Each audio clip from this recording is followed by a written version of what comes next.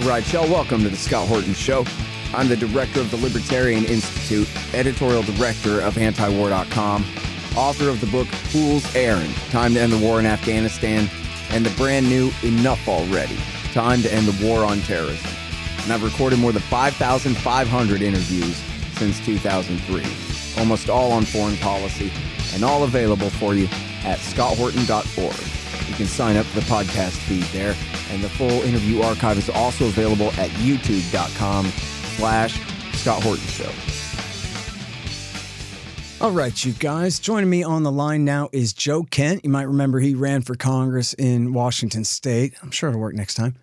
And he made himself famous as a former Special Forces officer who is now a harsh critic of American Middle East policy, and he's been saying a lot of stuff that I think is smart on the Twitter lately, so I'm happy to welcome him back to this show. How you doing, Joe? Yeah, great. Thanks for having me back on. Did I say Joe Kent? Yeah.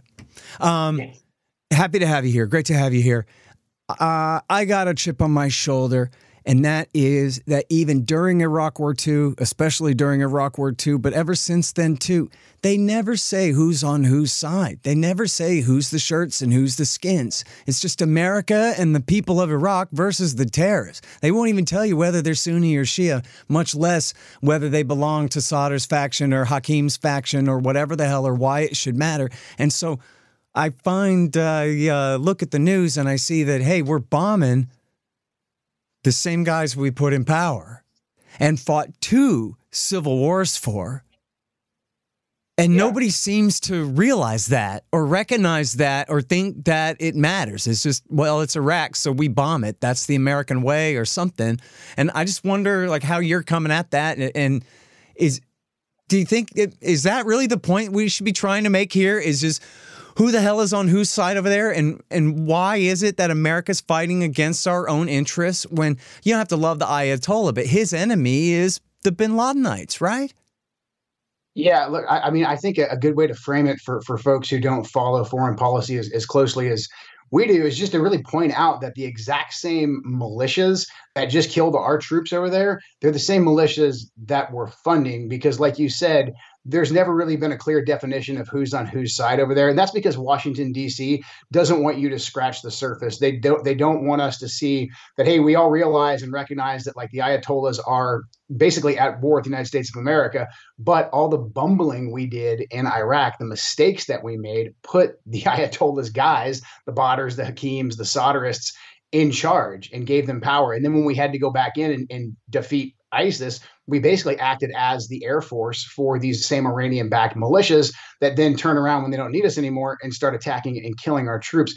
So when I think we lay that out for the American people and we just say, look, this is just really American taxpayer dollars bombing American taxpayer dollars, and there's no real reason, there's no vital national security interest in us leaving our troops in this location or funding to the tune of billions of dollars. I don't think most people realize our biggest embassy in the world is in Baghdad and probably about to be under siege because of what took place in the last 24 hours. But it's really hard to defend just how preposterous the situation is when you explain it in those very simple terms. Yeah, it's really a tough thing. And, you know, I wanted to check my date. I knew I was right, but I wanted to see. And you can read all about it at the Washington Institute for Near East Policy, which is a spinoff of the American Israel Public Affairs Committee, where they say, yes, it's true. We are literally flying air cover for the Iranian IRGC, leading the Shiite militias and the Iraqi army in their effort against ISIS in Saddam Hussein's hometown of Tikrit in the summer of 2015. And he's saying, stay the course, though. And he leaves out, we built this caliphate. We got to help the Shiites destroy it again now. But he's talking about literally flying air cover for Iran's guys on the ground in real time. I mean, I don't think they threw them laser designators, but close enough. Yeah, I was there in that time frame. I spent a good deal of time in Iraq during the Iraq War proper, went back for the counter-ISIS fight. And we were literally sharing foxholes, or the forward line of troops, as it was called, around Mosul, Kirkuk, with the Popular Mobilization Forces, which is part of the Iraqi government. However, that's a fig leaf, because I think people forget that the first Iraqi military that we built once we fired all the Baathi's and basically created ISIS, they were not a real thing. They were a product of a lot of American dollars. And the second that ISIS posed a real threat to them, they threw their weapons on the ground and ran. We had to stand up a new military. And the only people ready to step into that breach were these Iranian-backed Shia militias. So we kind of did the nominus dominus thing and made them the official Iraqi government. And so then that put us sharing foxholes with the same guys who were trying to EFP us to death in Sadr City and throughout all of southern Iraq during the Iraq War proper, and not to mention their Iranian counterparts. So we were sharing foxholes at one point in time with Quds Force officers because we had this common enemy of ISIS, who the Quds Force officers and the Shia militias were very quick to remind us that we had basically helped create either through bumbling or through some other kind of machination. So really, I just like to say, look, we've never gotten it right in this region. And when you really boil down and try and figure out what our vital national security interests are, it's not clear. And really, at the end of the day, it all kind of works against our desired end state, I think, anyways. Unless you're a defense contractor in Washington, D.C., then this very muddled status quo is great for business. Man, so I just got to clarify with you here, Joe, that what you say as far as what could be considered possibly a figure of speech or hyperbole, or what you literally mean as far as actual details. You were in foxholes with IRGC officers in Iraq. In what month of what year, in what place exactly, sir, please? So 2016, in particular, around the Kirkuk area. That was where I served. We also had guys down there in Mosul as well, and it was a mishmash because there was members of, in particular, Sadr's faction, who immediately became part of the PMF. And so they had like traditional type of Iraqi uniforms. They still had the Hezbollah looking emblem that just kind of got some traction when they published the identification card of the guy that we killed yesterday in the drone strike, and he had the same identification card. But then there was also like formal Kitab al-Hezbollah militants that were out there. Now, we limited our contact with the guys that were flying Kitab al-Hezbollah flags or Asab al-Haq flags or some of these more blatant militants. But the PMF is where a lot of it bled through. And we learned just by being out there, and in that time frame, that 2016 time frame specifically was when I was out there. We learned that a lot of these guys, they had multiple uniforms. They were getting a salary and they had an identification card from the government of Iraq. And then, a day later, they'd be wearing a Kitab al-Hezbollah uniform, or really they just switch out the Velcro patches. But the Iranian officers, the Iranian Quds Force officers, they were kind of intermixed. They were sometimes advising the PMF and sometimes they were advising the Kitab al-Hezbollah guys. They were giving some degree of weapons and support to them. However, we were the ones that were really coming in with the large aid package of weaponry. But then really the reason why they tolerated our presence out there, small groups of special operators, is because we brought the air cover with them. And so we literally were sharing foxholes with these guys. We were occupying the forward line of troops, which was essentially a big berm that we would build, kind of World War I style. This was obviously still under the Obama administration. So our operations weren't as aggressive as they got the next year once President Trump came on the scene. But yeah, I mean, we were out there, and look, this for Iraq War vets, this wasn't our first rodeo. I had a very similar experiences during the surge or the Anbar awakening, where I was talking with guys who were part of the Sawa Iraq, the Anbar awakening type of guys who 2 years before they had been fighting on the opposite side of the Euphrates River of Fallujah that I was fighting on, and we had those, awkward moments together where we had exchanged some gallows humor, but we had a common enemy at that time. So it was the same thing. And again, it just goes back to just how muddled and convoluted our policy is over there, how we're always putting out a fire that we seem to create. Yeah, man, that's really something. So, and just to clarify there, when you mentioned the Quds Force, that's a smaller, more elite subsection of the IRGC. Is that correct? Yeah, that's right. I mean, I like to describe the Quds Force really as kind of the counterparts to the Green Berets. I mean, they go forward. They don't do a lot of action themselves, but they serve as trainers. And so they'll be the ones that will go over and create and advise insurgent groups, militias, those types of things. But when you think of Hezbollah, when you think of the Iraqi militias, when you think of the Houthis, these guys have all had, a lot of counterparts and a lot of advisors and assistants from Quds Force officers. Mm-hmm. Okay, now, I mean, it is important here to stipulate, I think, isn't it, that Iran and Hezbollah and Khatib Hezbollah, they ain't the ones that knocked our towers down.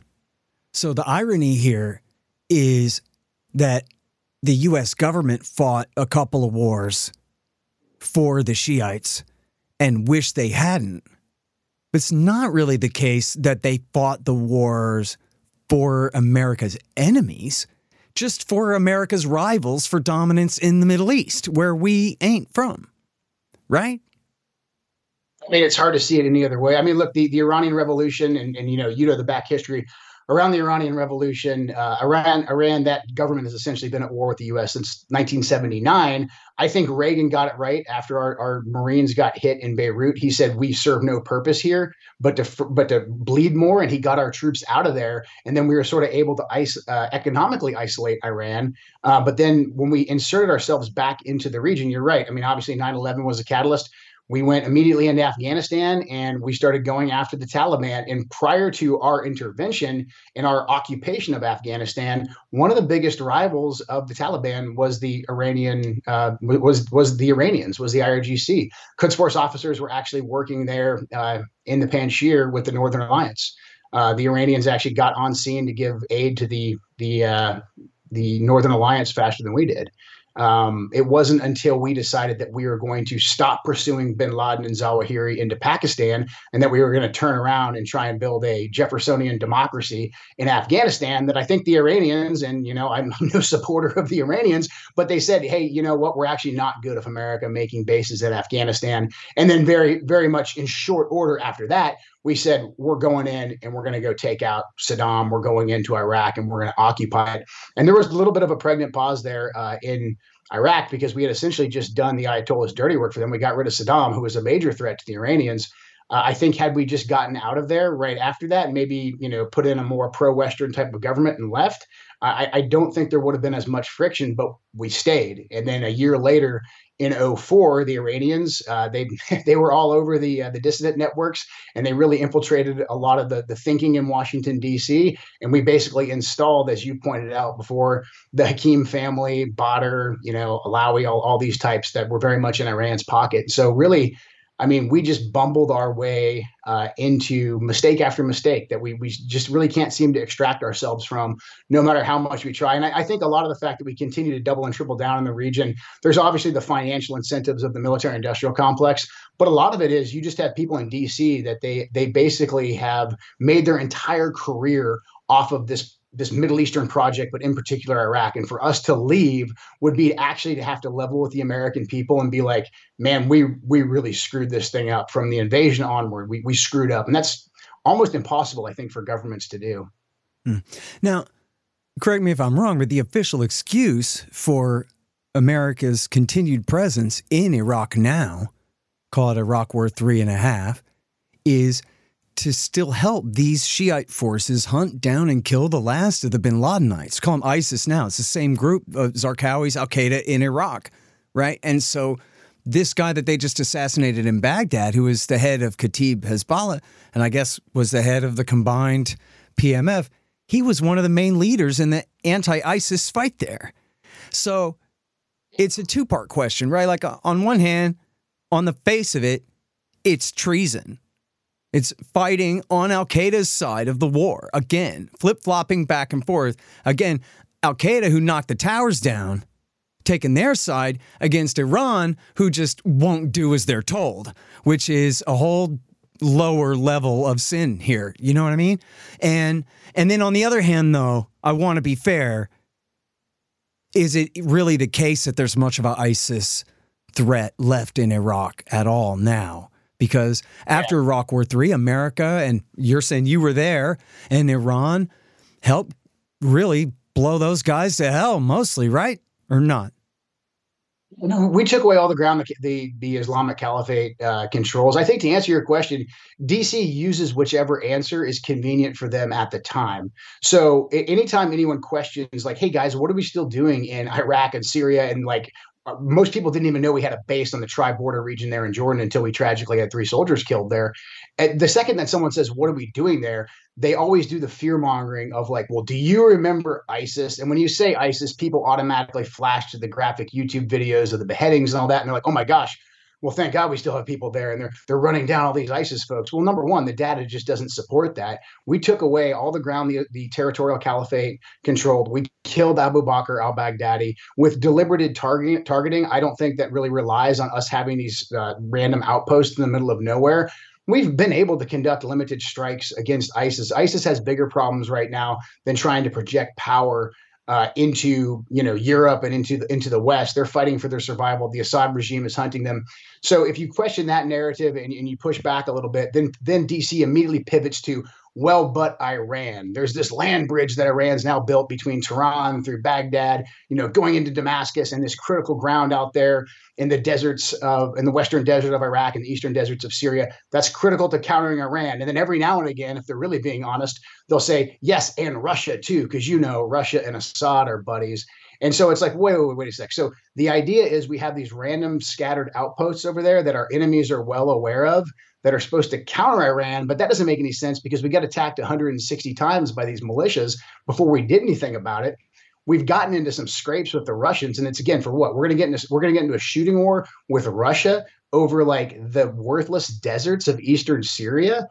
Like, none of it makes sense when it's challenged, but they do use this fear mongering, and they say the entire reason why we're sending billions of dollars every year to the government of Iraq is, because ISIS, and it's just Washington, D.C. doublespeak. I think the fact that you have the entire apparatus of the military industrial complex geared towards counterinsurgency and geared towards counterterrorism. We already lost Afghanistan. That's gone and done.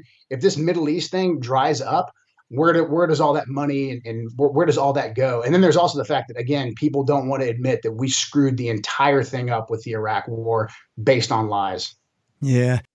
Hey, guys, I've had a lot of great webmasters over the years, but the team at expanddesigns.com have by far been the most competent and reliable. Harley Abbott and his team have made great sites for the show and the Institute, and they keep them running well, suggesting and making improvements all along. Make a deal with expanddesigns.com for your new business or news site. They will take care of you. Use the promo code SCOTT and save $500. That's expanddesigns.com. Man, I wish I was in school so I could drop out and sign up for Tom Woods' Liberty Classroom instead.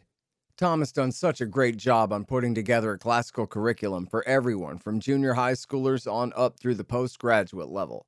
And it's all very reasonably priced. Just make sure you click through from the link in the right margin at scotthorton.org. Tom Woods' Liberty Classroom. Real history, real economics, real education. Hey, y'all, I got a new coffee sponsor. Moondo's Artisan Coffee at moondosartisancoffee.com. When I wake up in the morning, I feel like my brain is all dried out. I need to pour a hot mug of rich, tasty coffee all over it to get it back working again, like 10W30 for the noggin. Though not necessary, it helps if the coffee tastes good. Well, Moondo's Artisan Coffee does taste good. They get the best beans from all around the world, and they don't burn them. Support the show and support your brain at moondosartisancoffee.com. Just click the link in the right margin at scotthorton.org. At Evernorth Health Services, we believe costs shouldn't get in the way of life-changing care, and we're doing everything in our power to make it possible. Behavioral health solutions that also keep your projections at their best? It's possible. Pharmacy benefits that benefit your bottom line? It's possible. Complex specialty care that cares about your ROI? It's possible. Because we're already doing it. All while saving businesses billions. That's Wonder made possible. Learn more at evernorth.com/wonder. And look, I mean, I know this is personal for you too, but it gets back to the question of the troops still in Syria, right? That when Trump tried 3 different times, 2017, 18, and 20, to order the troops out of Syria, he was just countermanded essentially by the Pentagon. And to hear it from the media, yes, they made a big deal about the Syrian Kurds, but if you look closely, what they really said was, you'll be stabbing Israel in the back and leaving them high and dry because, as we've stipulated here, America removed secular Sunni Saddam, the giant roadblock. And America completed the Shiite, what they call land bridge between Tehran and Beirut by doing Iraq War II. And since they failed in all their backing of the al-Qaeda guys in Syria, didn't result in a regime change against Assad. Instead, they went east and conquered western Iraq. Oops. So then we had to have Iraq War III that we were just talking about there, right? But that means Assad, in his alliance with Iran, still stands in Damascus, which means that's why we got guys at the Al-Tanf base. And then this Tower 22 is the same little complex just across the line there, which brings up the entire question of force protection for them and for I don't think Assad would ever attack them out there, but I don't know who might. They clearly got, 3 Georgia National Guard soldiers were killed here by a drone. And as you mentioned, there'd been more than 100 attacks, more than 150 attacks in Syria and Iraq leading up to that, just since October, since Israel Hamas kicked off the latest round of fighting and Israel's response to that. And but then we also have a few thousand guys in Erbil, I understand, right? Or in Kirkuk in northern Iraq. I don't know what all bases they still have in Iraq or exactly how many thousands of guys there, but it seems like, as people say, these troops are left there just as a tripwire. Once they get killed, then we'll be able to escalate. Is that really the thinking in the Pentagon, or are they just so lazy that they don't care? Yeah, look, I think at the end of the day, when you look at all the facts and you take a step back, there's no other justification in leaving our troops in these locations. If your troops are under fire 160 plus times from the guys that you're funding, I would think that if you cared about your troops or you cared about the success of, the United States of America, you would cut off the funding for one, and you'd get our troops out of there. Because there's this whole thing that commanders are supposed to do when you're in charge. It's risk versus gain. And I can understand where some commanders are saying, hey, if you want me to monitor ISIS, if you want me to monitor Iran, you want to monitor what the Russians are doing, then okay, being in these locations kind of sort of, it makes some sense. Okay, that's the gain. What's the risk? Then when you outline what the risk is, it's like, look, our enemies have all known we're in these locations.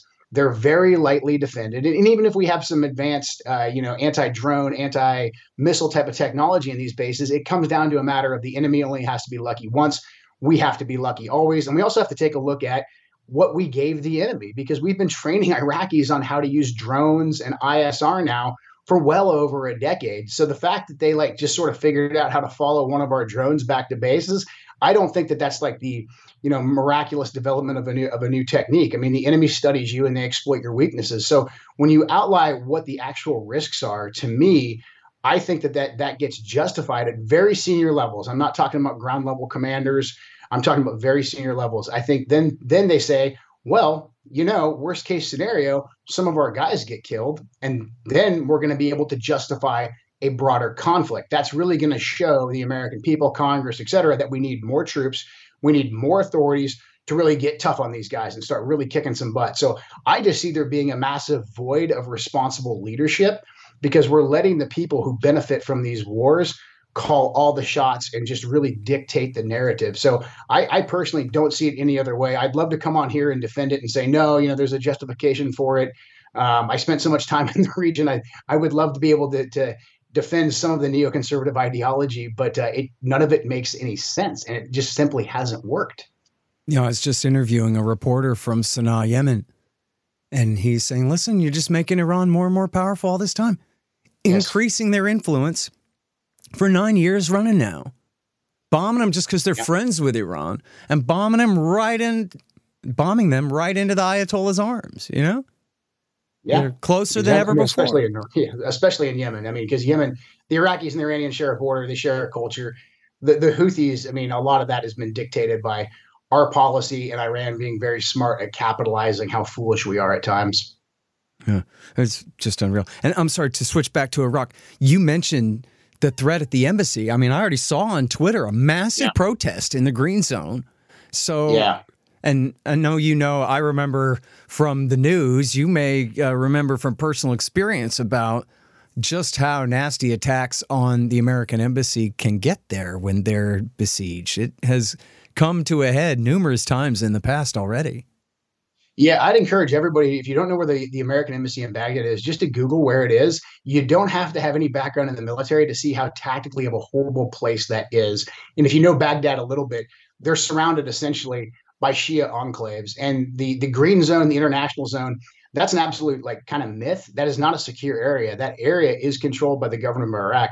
Kataib al-Hezbollah has buildings and actual facilities that are just basically right next door, right across the street from the U.S. Embassy and a couple of the American military installations there.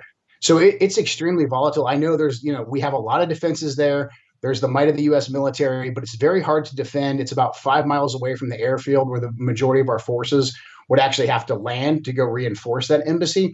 So it is a tactical nightmare. And the thing is, it always has been. From the time that embassy was built, actually even before that, when they broke ground on it, like in 06, 07, I mean, we were eating rockets and mortars and IEDs there, consistently. I can't tell you how many Americans have lost their lives in that small, tiny, maybe, 5-mile radius from rockets, from mortars, or from IEDs just outside the gate. And we've known this for a very long time. And again, it's like, what are we doing? And if you go to that embassy, it looks like a college campus. It's the most expensive embassy that we have. It's fantasy land with manicured lawns on the inside. And there's a bunch of guys running around in suits, meeting with Iraqis that are just really there to shake down Uncle Sam. And we play along with it because, again, we don't want to admit the entire thing was a massive mistake based on lies. Yeah. Well, and, and still the lie is, well, you saw what happened, Joe. We left and then ISIS. But they leave out the part where Obama and Netanyahu and Erdogan and I guess Al-Thani and whatever these other princes gave the bin Ladenites billions and billions and billions of dollars from 2011 through 2016, 17, and built that damn caliphate for them mostly because Israel and I guess Saudi hate the Shiites more. And it doesn't matter who knocked the towers down. What matters is they hate the Shiites more, and they really regret that they fought Iraq War II for them. So they're the ones who turned al-Nusra, which was just al-Qaeda in Iraq and Syria, into ISIS. Or, ISIS split off. It was just the Iraqi-dominated faction of al-Qaeda in Iraq and Syria. They took over the east of the country in 13 and then the west of Iraq in 14. But it was the Americans who did that. It wasn't just that the Americans weren't in Iraq. It was that Obama and Petraeus and Panetta and Clinton and them were guilty of the highest treason in all of American history. That's what it was that built that caliphate. Big time. I mean, there was the fantasy that we were going to use these Sunni militants to take down Assad. I mean, and I maybe the calculus there is that Assad was going to support Hezbollah, and that was going to be a problem for Israel, and we kind of owed Israel because, like you said, we screwed up and took out Saddam. But I mean, the entire thing was just disaster after disaster. There never was any moderate Syrian rebels. I mean, that whole thing was a complete and total lie. We knew these guys were essentially jihadis, or we had manufactured them into be jihadis. A lot of that goes back to the firing of the entire Ba'ath Party, the de-Baathification, because a lot of the military talent from Al-Qaeda in Iraq and ISIS was Ba'ath Party military officers who fought a brutal, bloody war against the Iranians for 10 years. And had a lot of military experience, but we decided to be a good idea to fire those guys. So again, this just goes back to just mistake after mistake. We always seem to kind of back both sides, and there's always blowback. It always blows up in our face. Yeah.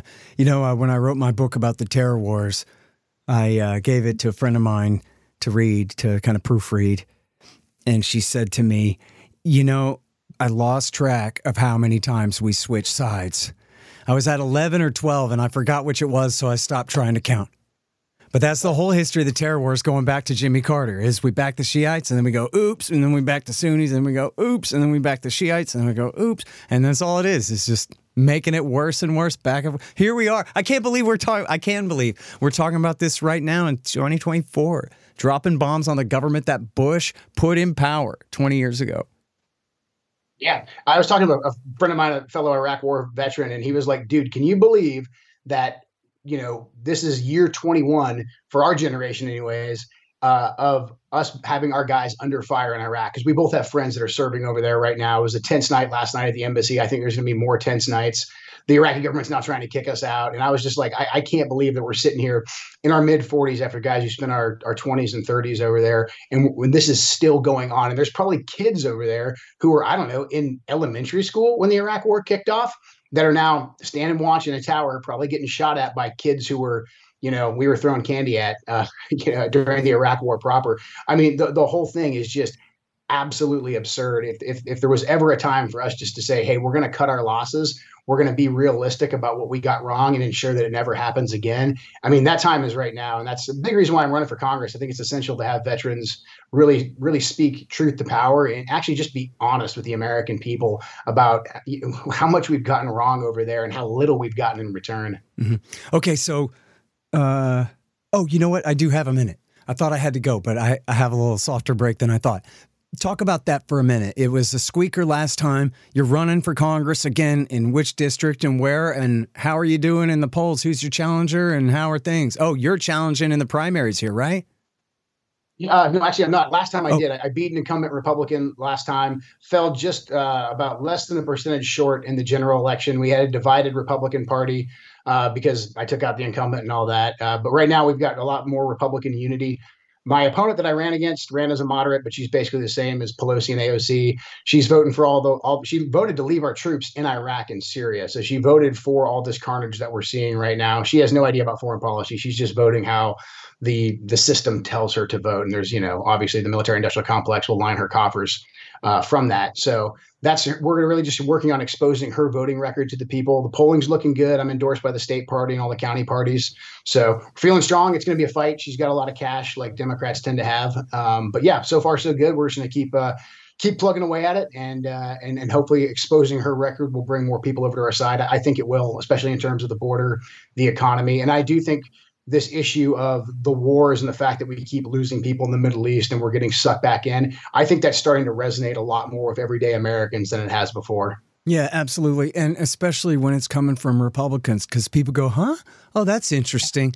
They think that it's supposed to be liberals and leftists who think that. And then they go, oh, you're a Republican and you're a veteran of Iraq War II and III. And you got what to say now? It should be interesting to people to hear what's this guy's case against our foreign policy now? And after all, they spent years telling me I got to shut up because only you are allowed to comment about this stuff because only you've been over there, not me. And so, okay, now it's your turn. You have the floor, right? Let's hear from Joe Kent. That's what I say. So. That's good. I appreciate that, man. Well, I think there's a lot of value in outsiders. I think this was some of the beauty of Donald Trump. He wasn't invested one way or another, and he looked at it objectively. And I think that's just been so good for our country, but also for our party. So I think people who have this bias towards like, hey, you can't talk about it unless you've been there. I think that only applies if you're advocating for war every single time. Like all these people that their default answer is we should send in the troops and go to war. I do feel like they need to go put boots on the ground. But being a skeptic, I think, is always good. Yeah, absolutely. All right. Well, thanks for that. And thanks a lot for the time on the show today. It's been great. Absolutely. Thank you so much, Scott. All right, you guys. That's Joe Kent. He's running for Congress in Washington. The Scott Horton Show, Anti-War Radio, can be heard on KPFK 90.7 FM in LA, APSradio.com, antiwar.com, scotthorton.org, and libertarianinstitute.org.